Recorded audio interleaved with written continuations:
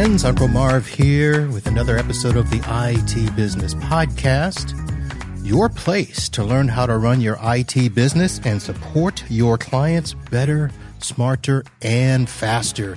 This is Wednesday evening, the live show, and it is the same week as DattoCon in Miami. And as you can see, I'm not there.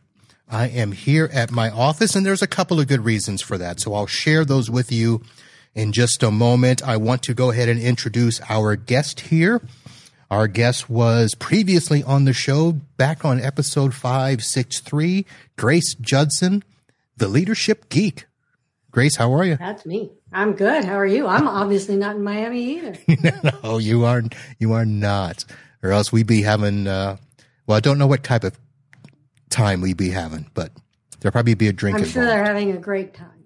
They are. So this is part 2 of your episode, and I actually have some questions that previous listeners posed to me before tonight's show, so we'll get to those and we'll continue our conversation.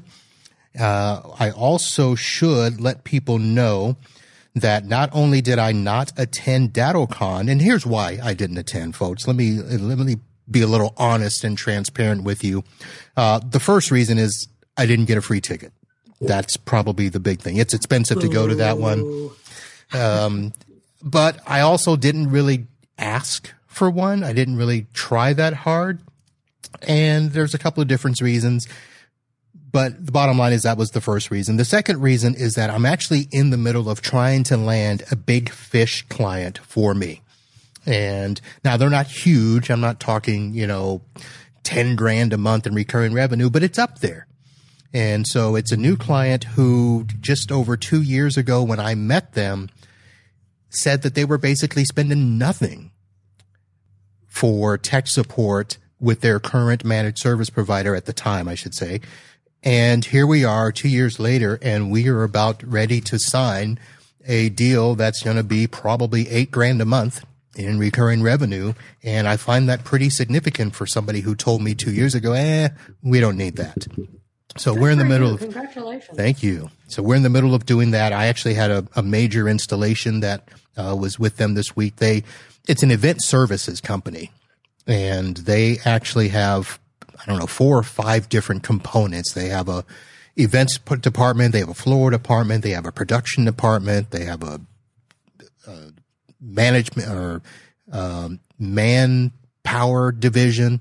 They have a graphics division, and they install these big, huge format printers. We're talking, anywhere from 30, 40, 50 grand for these printers. So HP was there this week doing an installation. They had 2 techs doing that. And of course I had to put it on the network, do a bunch of stuff with them. So I figured I need to be there for that and work on this client and get them to sign on the dotted line, which I was told by the owner, we're going to sign. And I actually gave them 2 options.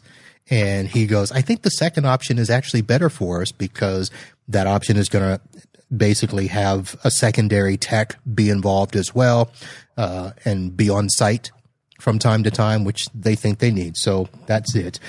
I also may not be at the ASCII Cup later this month. And I've got another project that's happening that week. I've got my big client that you all love that I usually have the stories of Junior about. We are doing a huge server migration, a database migration. We're going from 2 SQL servers to 1. We're moving 2 offices to be completely remote. So we've got 2 virtual remote servers going in. We're also, we're doing that. We're doing the SQL server. We're doing the domain controller. We're transferring 55 people. We're installing TrueGrid to make them do a secure remote access. We're upgrading their Time Matters database, the Juris database, which is the billing portion of that. I know that sounds like a lot, but that's also happening. And in some time during all that project, I have to make it home to see my mom because this is her birthday month. And so she wants the family to go up and take her out to dinner. So I've got to find I should think you better be there. I should go do that.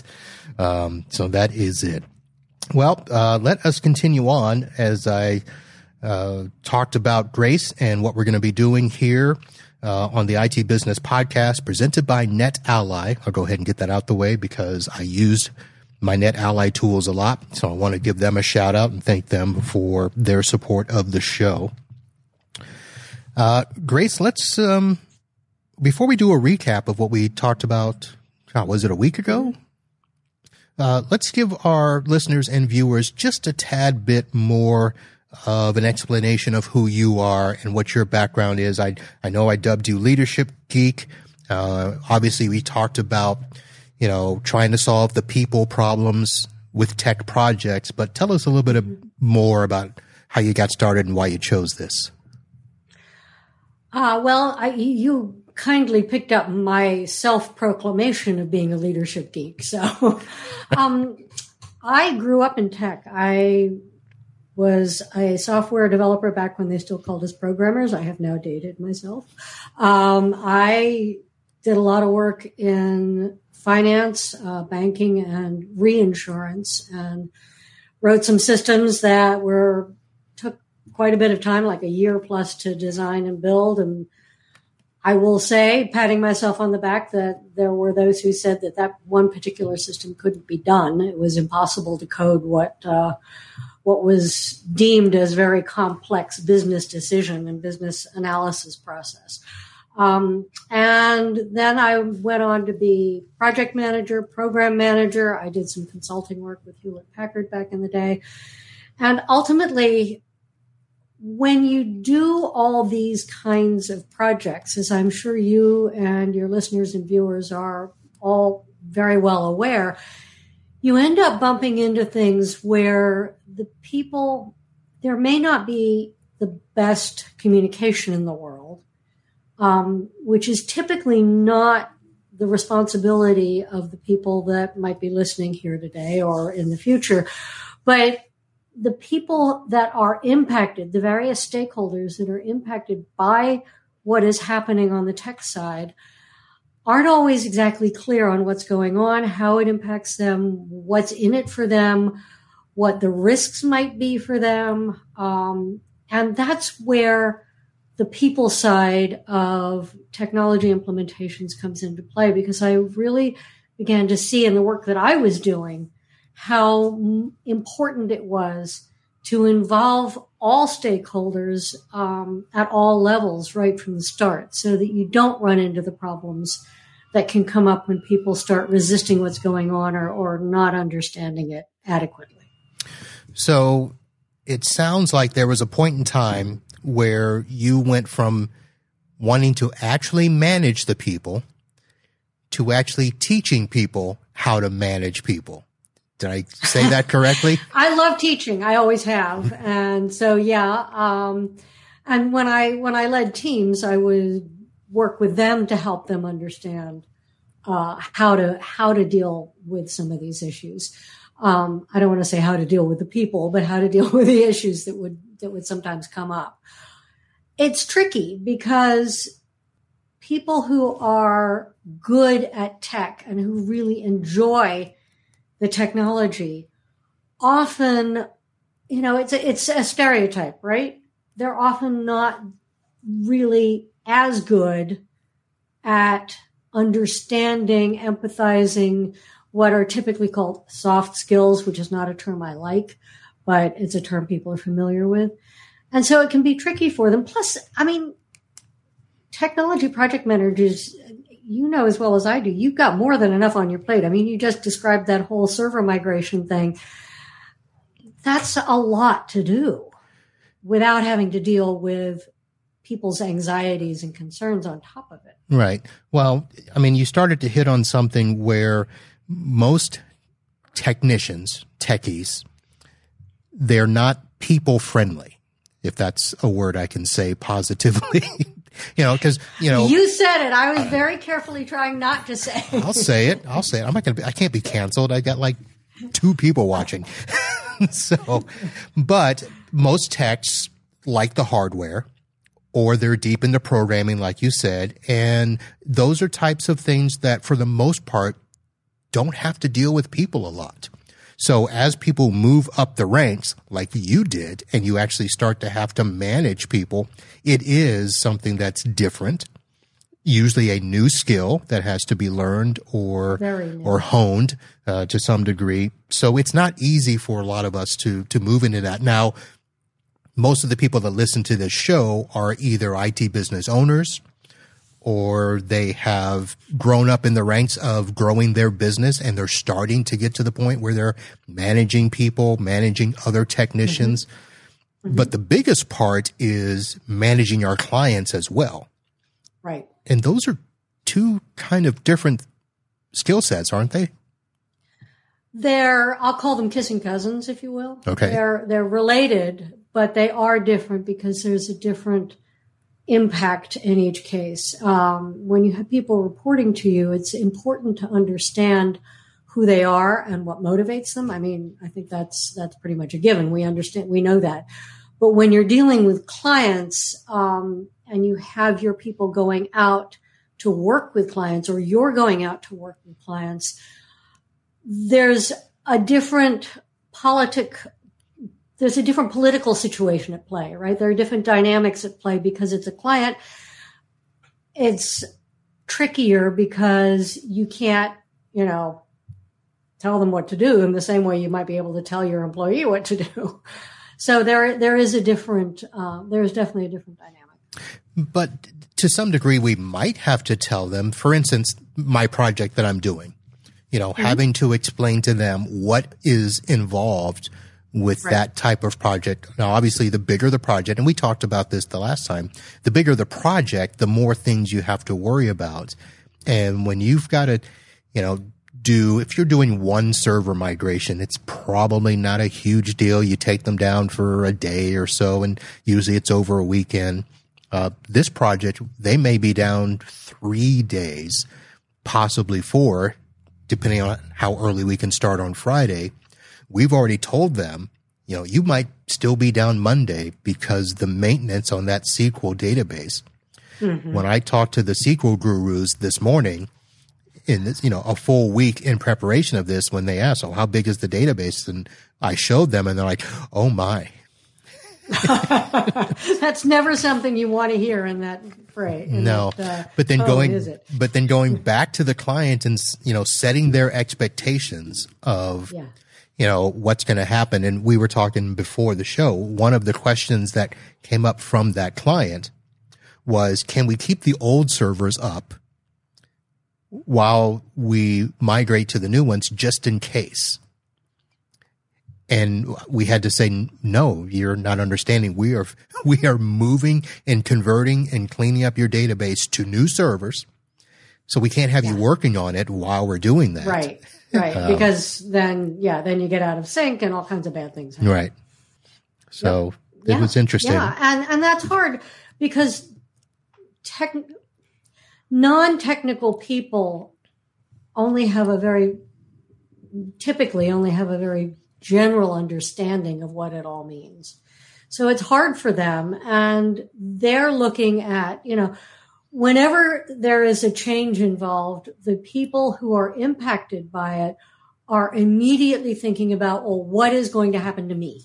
I mean, we always think about ourselves first, right? It's human nature. Nothing wrong with that. But they're thinking, what is going to happen to me? How am I going to deal with this? And if they have people who are expecting them to do certain things or to be able to, answer certain questions, and you're telling them, sorry, but you may not be able to, that's a real challenge for them that leaves them with a whole bucket of anxiety to deal with about it. Now, okay, well, how am I going to deal with this? Right. Now, in your teachings or in your coaching, do you have to deal with, let's say, a person like me in teaching me how to communicate to those non-technical people? There are some really lovely and fairly simple tools that I talk about. I think one of the most important thing, and I think I mentioned this when we talked the other day on the podcast. I am currently doing research for a book on change and how to manage the people side of change. And one of the things that I keep coming back to, and we talked a lot about this when we talked before, is the importance of communication at all levels. And I have come to the conclusion that communication is just not an adequate word. And I'm trying to figure out what the right word is. I mean, it could be dialogue, it could be conversation, but it needs to be in all directions. So you, as a service provider, have a certain level of challenge, obviously, because you don't necessarily have access to all the people who are impacted by the change that you are causing or managing.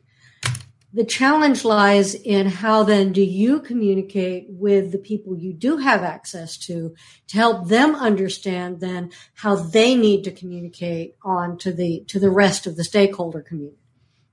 Does that answer your question? It does. And we did talk about that a little before, because we talked about, in my case, the one client where I actually draft the emails for them to send out to their staff, which is a new practice for me. I just recently started doing that because I found it was so much easier than to deal with the RAF later. Yeah. I mean, there are some things that we have to do that would not necessarily be our preference or would not typically be part of, let's say, a statement of work. But because of the way things don't go well if we don't do them, it ends up being part of a skill set that we can then develop. And ultimately, I don't know if you would want to or not, but it could ultimately be a value add for other clients. Right. I want to go back to the word you used that you said you don't like, because we're kind of talking about them, soft skills. Mm-hmm. Why don't you like that word? It typically, historically, has been devalued as, it's just the warm and fuzzy, and we don't really need to do that. We just need to get people to do what they need to do. And they're not soft. They're hard to do. In some ways, these so-called soft skills are actually more difficult to learn and master than the hard technical skills. I mean, you know what to do a server migration, but do you know what to do when a client is, resisting or saying, no, we can't do that. We have to have access, or, there's a lot of gray area there. There's a lot of, people sometimes ask me questions in some of the workshops that I lead, and I will often start out by saying, well, it depends. And that's fuzzy, which you could call soft, but the reason it's difficult, I'll say, rather than hard, is because it does depend, and it is situational, and you do have to be able to read the temperature of the people or person that you're talking to. And there's no step-by-step way to do that. There are skills that you can learn, and that I do teach, to understand the best ways of getting at where that person is at. And I find that technical people in particular really appreciate the fact that a lot of those skills are related to hard science, if you will, neuroscience. There are neuroscientific reasons why and how people react. And that can help shift the focus maybe from, oh, now I got to deal with this person. I got to show empathy, and I've got to, but what I really want to be doing is getting this blasted SQL server moved over, And right. So somebody once translated soft skills for me to a term I like better, which is workplace essential skills. Okay. For those of you listening, the quiet is me writing workplace essential skills. And I think, it's true. We do need to know how to interact effectively with other people. No matter how much we may like to keep our heads buried in the hardware or the programming, the software development, there are still people that need to be understood and interacted with. And there are, even in the smallest of companies, if you've got two people in a company, you're going to have some impact of workplace politics. It's inevitable. Right. Now, this goes back to something you mentioned where, I can't remember if I'm remembering it correctly, but I think you said everyone's a leader. Mm-hmm. And essentially in our type of industry, if we are, selling a client, if we are leading a project, if we're doing a simple repair, we are in a sense having to be a leader in that time from the way that you described it, explaining to them what it is we're doing, explaining to them how this is going to benefit them, how things will be better in the end once we're done. Right. But I'm going to now switch to, we did get a question on, we have a few people listening, and I hope that some of you, if you are listening to us and you want to ask a question, throw it in the chat. We'll get to it a little bit later. But I got a question from somebody who listened to the last show, and I tried to get more clarification on the question. So here's the question. What advice do you have for managed service providers who are struggling to get buy-in from their clients or stakeholders? And I know that we sort of talked about that last time, but to get more specific, I'll use a little bit from my situation where, I've got this big project and I already know that, some people are like, I can't be down all weekend. I've got to have access. We've got trial on Monday, blah, blah, blah. And so there's these caveats that they want to put in, these exceptions that certain people want to have. So there's not 100% buy-in there. But from a general perspective, based on what I've just said, how would you advise those of us in our industry that, we always are running up against clients that just simply don't want to do it? Well, I guess part of my question then would be, well, why did they hire you? It's funny. Well, that's a good question, because I think what they do is they hire us to solve a problem, but they think the problem is 15 minutes.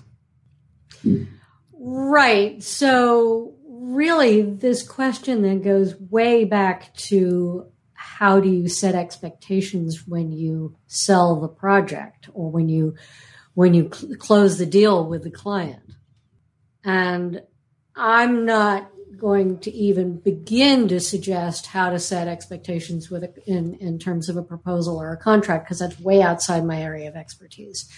Having said that, I will say that I personally find it very helpful to, right up front in the proposal, include expectations, both in terms of what I expect from the client and what the client can expect from me. And I find that does help the more clear you are up front. But again, that is great for anybody who has seen the proposal, or the contract. But if you're now, as undoubtedly you are, dealing with people who have not seen the actual statement of work or the proposal, they just know you're coming in and disrupting their life. And to some extent, I'm really thinking totally off the top of my head here. So one of the things that I would probably put in that statement of work in terms of expectations is that the client is responsible for managing stakeholder expectations in terms of downtime and other impact to their workday. But clearly that has to happen up front, and we're now downstream of that and trying to figure out how to handle what you're dealing with. And sometimes, I think I mentioned this. Yeah, I know I did, because I saw it in your show notes from our previous conversation. There is a book that, as I said then, I recommend to everyone on the planet, which is Never Split the Difference, Negotiating as If Your Life Depended on It by Christopher Voss. He was the lead international hostage negotiator for the FBI, and he has there's some phenomenal stories in the book. I mean, it's worth reading just for the true stories of things that he was involved in. But one of the things he talks about is what's called the no-oriented question. So if you have somebody coming to you and saying, well, I have to have access, I've got XYZ going on, you can't take it down over the weekend, can't you give me access? There is a possibility in there for a no-oriented question that would be somewhere along the lines of, maybe I'm crazy to think this, but we've got a deadline on getting this moved over. And it is just, I think you probably don't want this to end up corrupting your database. Am I nuts to be thinking that would probably be a bad idea? Now, again, I'm riffing off the top of my head, and what I generally advise clients to do when they're looking at no-oriented questions is to really sit down and think about what would be the best way to ask. Why they're cool is that when somebody is in resistance mode and pushing back on you, they don't want to say yes. They are invested in saying no. So if you give them a reason to say no, it is actually a yes if you flip it around to what they want, to what you want. Am I crazy to think that you probably don't want your database corrupted? Oh, no, of course we don't want the database corrupted. Okay, I got to take it down. You can't have access. Let me ask a question here, because I didn't ask it last time. Okay. But I'm going to ask it this time. You've made the comment that people want to say no. Mm-hmm. Where does that line of thinking come from, that their first inclination is to always say no? Is it because they're expecting you to ask them something else and they want to say no to resist, because that's yes. where they want to stand firm and say no, no, no. But then if you switch it around on them, their no is really a yes? Right. Exactly. Okay. They're in resistance mode, which means they are not wanting to give you that, yes, okay, you can take the system down, the database is down for the weekend. But if you give them the opportunity, again, I rambled with that no-oriented question. There are absolutely ways of making it cleaner. And I think I did give you a cleaner one in the end. It's like, I don't think I'm out of line to think that you probably don't want your database corrupted. But if you have access to it while we're working on it, that's what's going to happen. Am I out of line to think that would be a bad idea? All right. Oh, no. This is one of those things. This is out of Voss's book, and it's part of what he teaches also in his classes and his workshops, and he has a website and all of that. It's one of those things that feels really bizarre when you think about it. But if you try it, if you play with it, I always recommend to clients, play with this when you, in low stakes situations. Play with it with, your family, your teenagers. Teenagers love to say no, right? Play with it with your spouse. Just try it out in different situations, and you'll start to see how it works and how to make it work better. So is a no-oriented question better than a choice? So here's an example. So at our SQL Guru meeting this morning, one of the questions that the client asked, because the biggest part of the project is going to be the maintenance on the database, which could run 2 full days. And the client asked, well, can we do that another time? My first response is, okay, we could do that, but would you rather be down 1 weekend or 2? That, here is where I'm going to say it's situational. Okay. And if you have that option to offer them, go for it. Because actually people like to shop. They like to have choices because then they feel like they have options. They feel like they're making smart decisions, hopefully. So yeah, if you have that kind of wiggle room in the situation, by all means, give them a choice. The other thing too is that you have a relationship with these people at this point. So you know the kinds of ways that they're going to push back on you and how you've worked with them in the past on things. This is why I say it's all such a gray area. Right. I wish I could give you a, definitive answer, but these people, I don't. What was their answer? And which one did they go for? Well, of course, he's like, oh, I don't know if I could do a second weekend. So there you go. Then you're good. I mean, you've now gotten agreement on the one weekend, and yeah. I didn't even have to go into, well, it's going to cost you twice as much to have us come back and do this. So right. Interesting. Right. So normally I would try to ask you a question where, if you could give us an example from your background and your clientele without, spilling the beans of a situation that, maybe, a project that got derailed that you were able to help get back on track and kind of give us an idea. But we kind of did that. But do you have something in mind? I can certainly talk about one of my favorite projects, which didn't exactly get derailed, but it sure could have.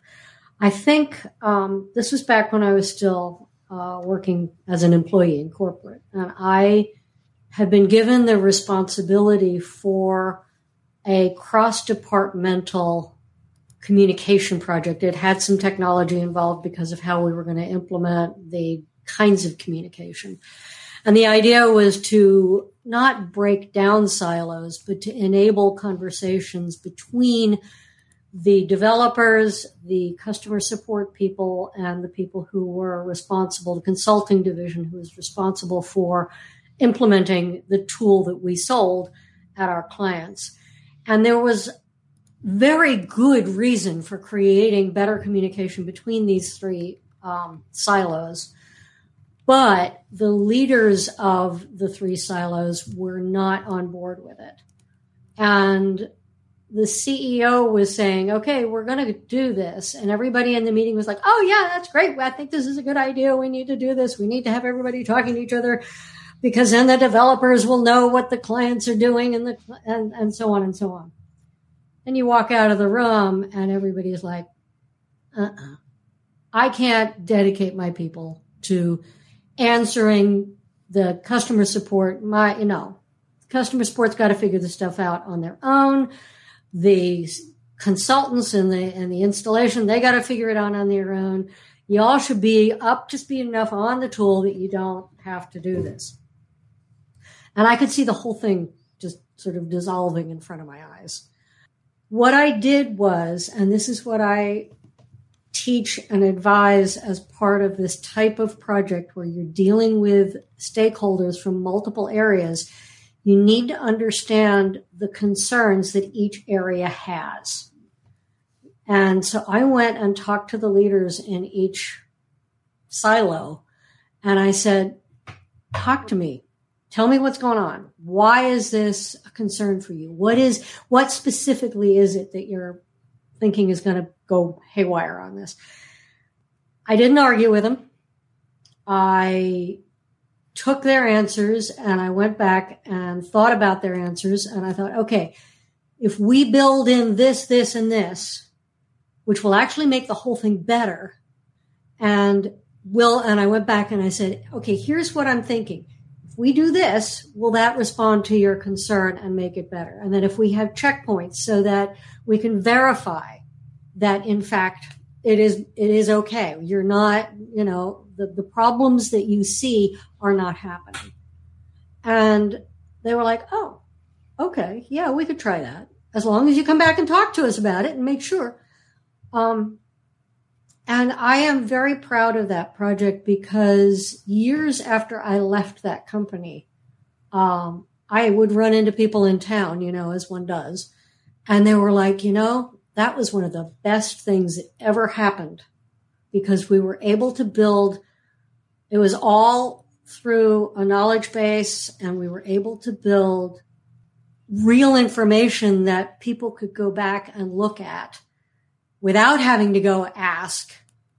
And it just worked. And none of the problems that everybody was worried about actually came to pass because I talked to the stakeholders and solved the problems that they saw. And I'm not trying to pat myself on the back here. It was a process.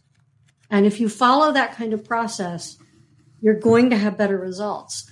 But the point that I really emphasize is that communication is not just about, okay, we're going to make this change. Go do it. And communication is two-way. And that's why I've said that communication is not quite the right word. It has to be a dialogue. It has to be both ways, and it has to involve real listening as well as an understanding of what the change is, why it's being done, how it's being done, but also to listen and understand what's going on for the people who are most impacted by it. Right. Now, how much extra time do you think you had to put in to go to those stakeholders and ask them, what their concerns were and how you could, get those resolved? That is a great question, and it's one I'm sure many people would have. And the answer is, if I hadn't done it, the thing would not have flown. And I think many of us in technology know that the time you spend up front doing the planning is time saved on the back end when things go at least relatively according to plan. Nothing, of course. I mean, there's the famous Mike Tyson quote, everyone has a plan until they get punched in the mouth. But if I had not taken that time, the project would not have been as good, and it would have run into so much resistance and so much, no, we're not going to do that I mean, we can't know, right? You can't go, I couldn't do an A/B test on it, but I don't think it would have happened. I really don't. Certainly not to the extent that it did. Right. All right. Well, I should probably take this time to do a little pimp show for you. GraceJudson.com. If you are watching the video, her website is up on the screen, and it is just how it sounds, GraceJudson.com. Solving the people problems that derail tech consulting projects. And I'm actually going to put in the show notes, you have a YouTube channel. So that if people want to go and get little snippets here about some of the things that you teach, I want to make mention of one of the series that I noticed when I was on there, perusing around, snooping, that you actually put together a leadership series from A to Z. I did. Now, before we dive into what that series actually is, I'm gonna ask the question: what made you come up with the idea or think that it would be pretty cool to do a series from A to Z? And for people that I should probably put the website up, is basically you did a single show with a word for leadership that started with the letter, starting with A, with B, so 26 mini-series shows there. What was the whole impetus for that? Everybody does something A to Z, right? I mean, there's a lot of them out there. That's a lot. I have a really soft spot in my heart for managers who have just been promoted from individual contribution, right? And the skills that we talked about this, in terms of how we're all knee deep in the individual technical boots on the ground work, whatever that might be, whether it's hardware, programming, whatever it might be. And then all of a sudden we get promoted to lead the team that is doing that thing that we used to do. And we're basically, patted on the back, shake your hand, high five, whatever it might be. Congratulations, go forth and manage people. But it's a completely different skill set. I mean, it could not be more different. And yet very few companies, and I will say this over and over again, take the time. I do think we're seeing more of it. It seems like during the pandemic and post-pandemic now, we are seeing more companies recognize the vital role that first line manager plays. And I just wanted to offer something that would give people little snips of ideas about what leadership qualities are and how to develop them for themselves.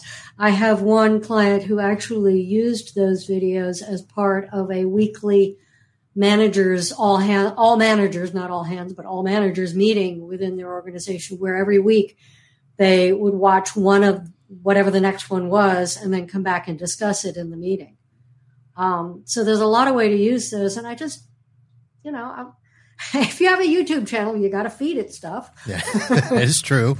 That is true. So I've got the link for that on the screen, and I'll have it in the show notes, youtube.com/Grace Judson. And there it is, Leadership A to Z. It's actually 27 because there's an introduction, but then one for each of the letters. And these are short things. Most of these are 2 to 3 minutes. So not a lot of, time that you have to dedicate. And, a lot of the letters and the words seem apropos. A is for authentic. B is for brave. But I want to go down to one of those letters that you're always like, how do you come up with a word for that? And, I went to Q, and that was kind of understandable when I got there. But the letter and word, or the word that you came up for, X. Yep. Xenial. Xenial. Yes. First of all, how'd you even find that word? Did you pull out the dictionary? Pretty much, yeah. I'm a word nerd as well as being a leadership geek. So, xenial means being hospitable, especially to strangers or people that you're not, directly connected or acquainted with. And it seems appropriate for leadership because, especially I made this series pre-pandemic and pre the big DEI, diversity, equity, and inclusion push that we have seen, which is, I think it's a good thing, and I'm very sad to see some of the political pushback on it, but that's a whole other story for another time. But I think it really is appropriate for a leader to recognize that you do need to be accepting and welcoming to people that you might not necessarily jive with, I'll say. You might not be somebody that you are going to go hang out with or, invite over for dinner or whatever.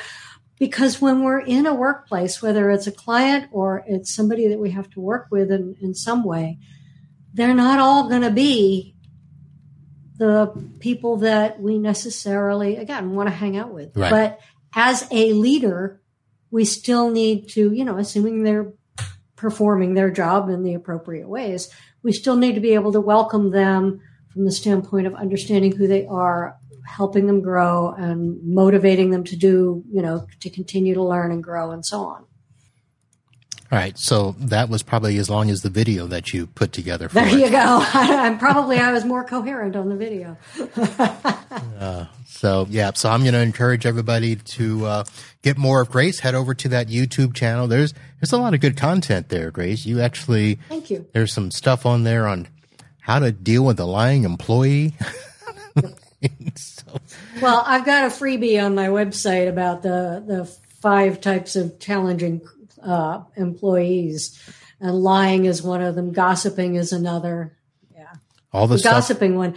Actually, the what's the one that gets the most views? Of course, I'm drawing a blank now that I'm trying to think of it. The gaslighting is another one that people really seem to be interested in.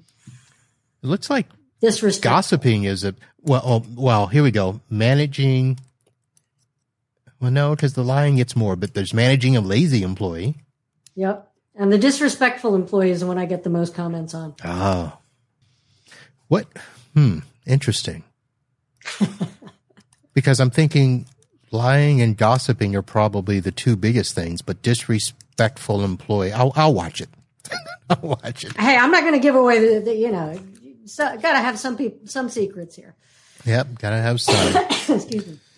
All right, well, Grace, let's see. We're moving right along here. So we are not going to have time for a Q&A, but I did ask the one, and let me see who's in the chat here. Thank you, folks, for hanging out and watching. I should probably give a nice little shout out to my good buddy Eric for giving us a lead in from his All Things MSP show. He was kind enough to throw our screenshot up for tonight, so we had a couple of people hop over from there. So thank you, Eric. I was going to talk about a little Facebook funny that I saw, but I will save that for another time. But what I do want to do is I'm going to try to do more of a thing where I give a shout out to people and groups that are doing a great thing here. So Grace, if you'll indulge me just a little bit, I want to put a link up here to a cruise that is being put together by our good buddy Scott, that is the administrator for the IT Business Owners Group, one of the Facebook groups that I participate in. Their cruise is actually on. This is a cruise he's been trying to put together for a couple of years now. COVID, of course, ruined that. The cruise is on. It is happening this November 2023. It is going out of one of my favorite places, Port Canaveral, which is up by my hometown, and they are departing on Friday, November 10th, and it is a 4-day cruise to the Bahamas on one of the Royal Caribbean ships. Royal Caribbean, the cruise that I did back in March, is a fantastic cruise ship, by the way. 4 days. And I believe that if you are a paying member of the IT Big Group, IT BOG, wow. If you are a member, an actual member of that community, the cruise is free. So wow. I think that's right. Because I can't go. It's another weekend that I am already booked with stuff. So, but I do want to mention that and promote that for Scott. And there's no like X number of tickets. It's a cruise ship. There's like 10,000 people going to be on that ship. So there will be plenty. As long as the cruise line itself doesn't sell out, there's still a spot for you. So November 10th, 4-day cruise to the Bahamas out of Port Canaveral. Be a part of the IT Business Owners Group member cruise. That will be it. Let's see here. Well, normally, Grace, I would be playing the sound of an alligator. Because what sound do alligators make? Well, here you go.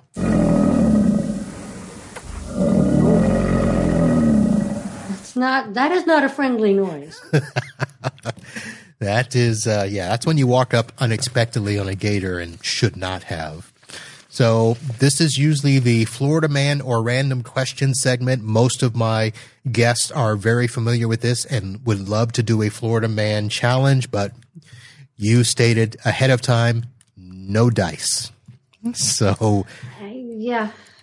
So we are going to do a random question, but before we do, I always have to share at least a story for my avid listeners because they always want to know what is happening with Florida Man.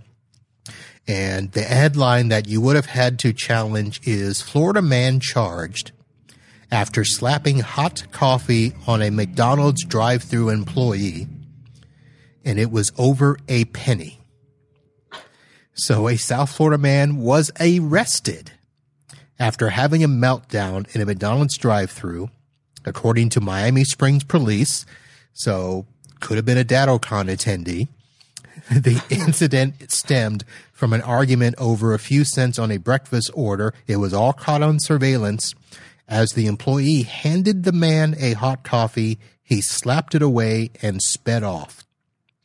So basically, he orders a sausage McMuffin with a round egg separately, and he orders a senior coffee. That's a clue. But he was not loving it. Basically, he got upset and slapped it. It was a hot cup of coffee that hit the drive-through attendant in the face and on the rest of her arm. And we all know that if you burn somebody with a McDonald's coffee, it's worth millions. Yeah, right. So, ow. Authorities found the man and arrested him and booked into jail. He is facing a felony battery charge, and as of Tuesday morning was being held at the correctional center on a $5,000 bond. Oof. Over a cup of coffee. Over a penny. A penny, yes.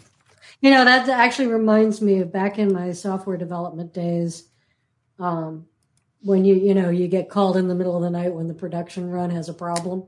And I was in upstate New York, and I had to drive back because they called me that the system was out of balance. I had to drive back in the middle of the night to the office, and I got there, and it was 1 penny out of balance. I nearly strangled the operator. Listen, I've been there. I've worked at McDonald's, and having to cash out at the end of the night, making sure you were even. Yeah. That was fun. Yep. So, all right. So here is your random question, Grace. Uh-oh. And see, I already know the answer to this, I believe. Okay. We did not talk about it. But the question is, do you have any pets in your office? In my office at this exact moment? No. They are all out in the rest of the house. Okay. But out in the house, there is a golden doodle and a cat that we call the adorable terrorist. Golden doodle. What's that? Golden doodle is a cross between a poodle and a golden retriever. Ah, okay. 65-pound dog is terrorized by the 9-pound cat. So it's a pretty good sized dog. Yeah. All right. And then she's a good dog. And then the terrorist cat? His name is Flicker, but he is not a fan of anything on 4 legs. And so all right. Bonnie would love to play with the cat, but the cat would not love to play with the dog. That was an easy question. Here I was thinking it was going to be something hard. See, it's not a bad deal. No. I mean, as I go through the questions, I could have asked you, what's the best TV show of all time? Oh, I don't do bests because there's too many. I mean, you could have a best TV show that you watch when you're feeling really, down in the dumps, or you could have one that you watch when you want some excitement, but actually I would probably say Doctor Who. Oh, okay. So yeah, you're right. So there's different genres and different times. For instance, I would have asked the question probably something like, what's the TV show that is your go-to when you get home from work? Like when you just crash on the couch? There isn't. Nope. That's when I pick up my Kindle and read a book. Oh, okay. I'm a reader. Is the TV on when you go to bed? No. Do you have a TV? Yes, but it is not in the bedroom. And actually, we really have the television more for my husband than for me. For many, many years before I got married, I didn't watch. Is he a sports guy? Some. He's an Eagles fan. No. All right. Let's move on. I was like, am I now persona non grata here? No, the Eagles are okay. I have a fellow podcaster that is all about the Eagles. So, yeah. Well, Grace, I want to say thank you for coming and hanging out with me on the show. My pleasure. And it was fun. Doing the 2-parter. I appreciate that so much. It was fun, and thank you for having me do a 2-parter. Absolutely. So again, and I folks, hope some of the ideas I offered are helpful for people. I think so. I think like I said, I'll probably get an update on that question after the facts. I'll send that to you when I get it. Sure.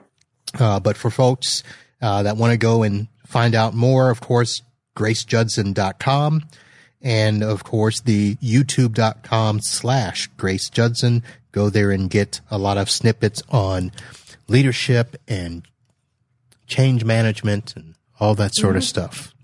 And I do answer comments. Anybody has a question or a comment on the YouTube, I come back and answer comments all the time. Okay. Or LinkedIn, for that matter. I'm on LinkedIn. All right. Let me do a quick show since I did not do a full sponsor segment here. Thank you, of course, to our presenting sponsor, NetAlly, our show sponsor, Computers Done Right, and Instant House Call. The links are on the webpage. Please go there, folks, and support our sponsors. You can also support the show and click on donate, or what I would prefer, shop at the Amazon store, buy the books that we've referenced, and they don't cost you any more, but a percentage or two comes back to help support the show and do more things like this. I do not know if I'll be doing a show next week. I will be honest, I had that pegged as another schedule project, so I don't have a guest set for that. So for those of you, normally I would say be back here, same time, same channel, but I might not be. So just to give you a heads up, but we will obviously have more shows here in the future, or you can head over to itbusinesspodcast.com, catch up on some shows you missed, and check out the audio shows that don't show up here. But that's going to do it, folks. I want to say thank you on behalf of my guest tonight, Grace. We thank you. Thank you. We'll see you soon. And until then, holla.